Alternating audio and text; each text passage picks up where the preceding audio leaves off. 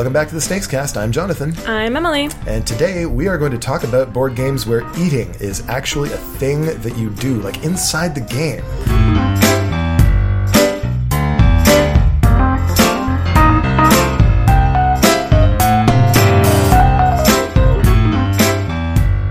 So these aren't necessarily games about food, but these are games about other things that have an element of consuming food in them.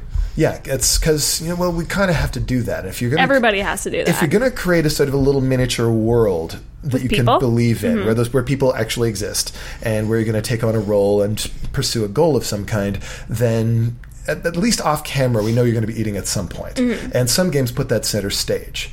Dead of Winter, for example. Dead of Winter is this ginormous, terrifying zombie apocalypse game where you are playing as a sort of like band of survivors holed up in some warehouse somewhere. And there's a lot of stuff going on in Dead of Winter, but one of the things that there is going on is that, you have like 8 people in your crew, and then you're around, you have to feed them, and you can like go around, you can collect food, you can feed them, that's great, and they're happy, but what's hilarious and devastating, and something that I didn't actually realize the first several times I played Dead of Winter, is that if you fail to feed people, not only will you lose morale, which is one of the sort of like scales where if it reaches 0, you die.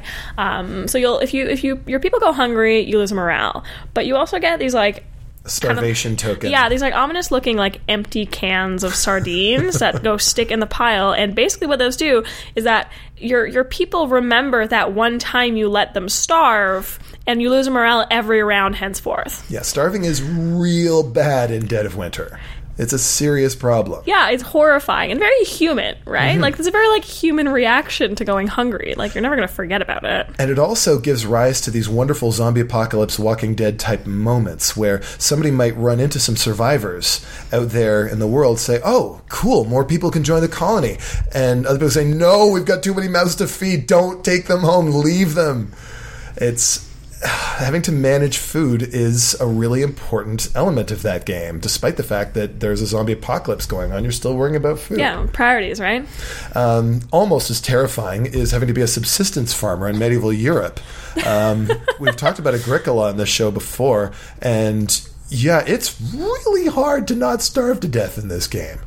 Well, actually, it isn't. That's not true. You can just go begging, and you automatically don't starve. But when you beg, your score is tanked, and you can basically forget this game. Aww. Yeah, that's you've had enough. And on the one hand, yeah, sure, you need to have babies so you can add more people to your farm so that you can do more things. On the other hand, mouths to feed. It's actually a viable approach sometimes in this game, just not to reproduce. That's so sad. It really is. So many sad games. So many, grim is a good word for it. Just like, I'm just imagining, both in Dead of Winter and in Agricola, just these people, holed up with, a can of beans, or, half an ear of corn in Agricola, making it, period accurate. So we could keep enough sheep to be able to breed them and get some wool this turn, or we could cook them and eat them. And, So Agricola is really grim that way, and frankly, neither of these two games really give you a chance to actually savor your food, which is why my favorite game about food is, what's not actually about food, it's a game that involves food, is Tokaido. Have you ever played Tokaido? No, but I've heard really great things about it. I've heard it described as the game of competitive who can have the nicest day. It's competitive nice day having. You're on the pilgrimage from Kyoto to the capital city of Edo.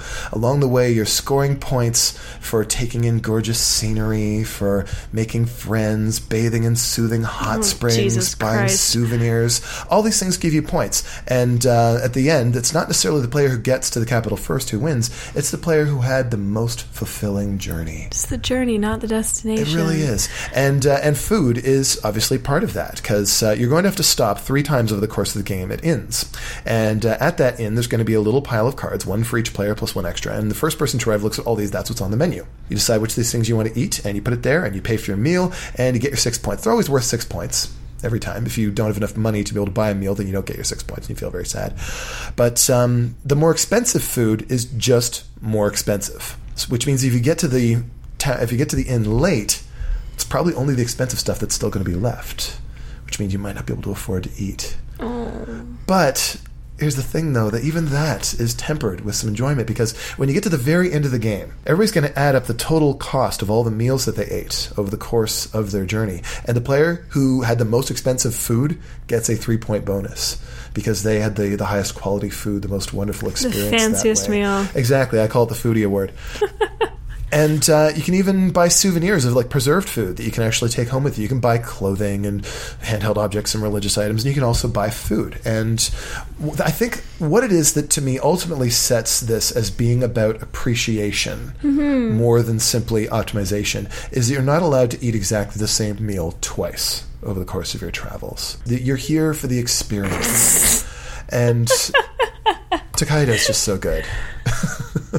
That sounds so nice. That is so different from all of these games. There's like food as fuel, food as a resource that you must optimize and make sure you don't run out of, otherwise your people will get mad at you. Or like we were talking about on Monday, food as just a decoration that's over top of the rest of this thing. Tokaido is really about appreciating it.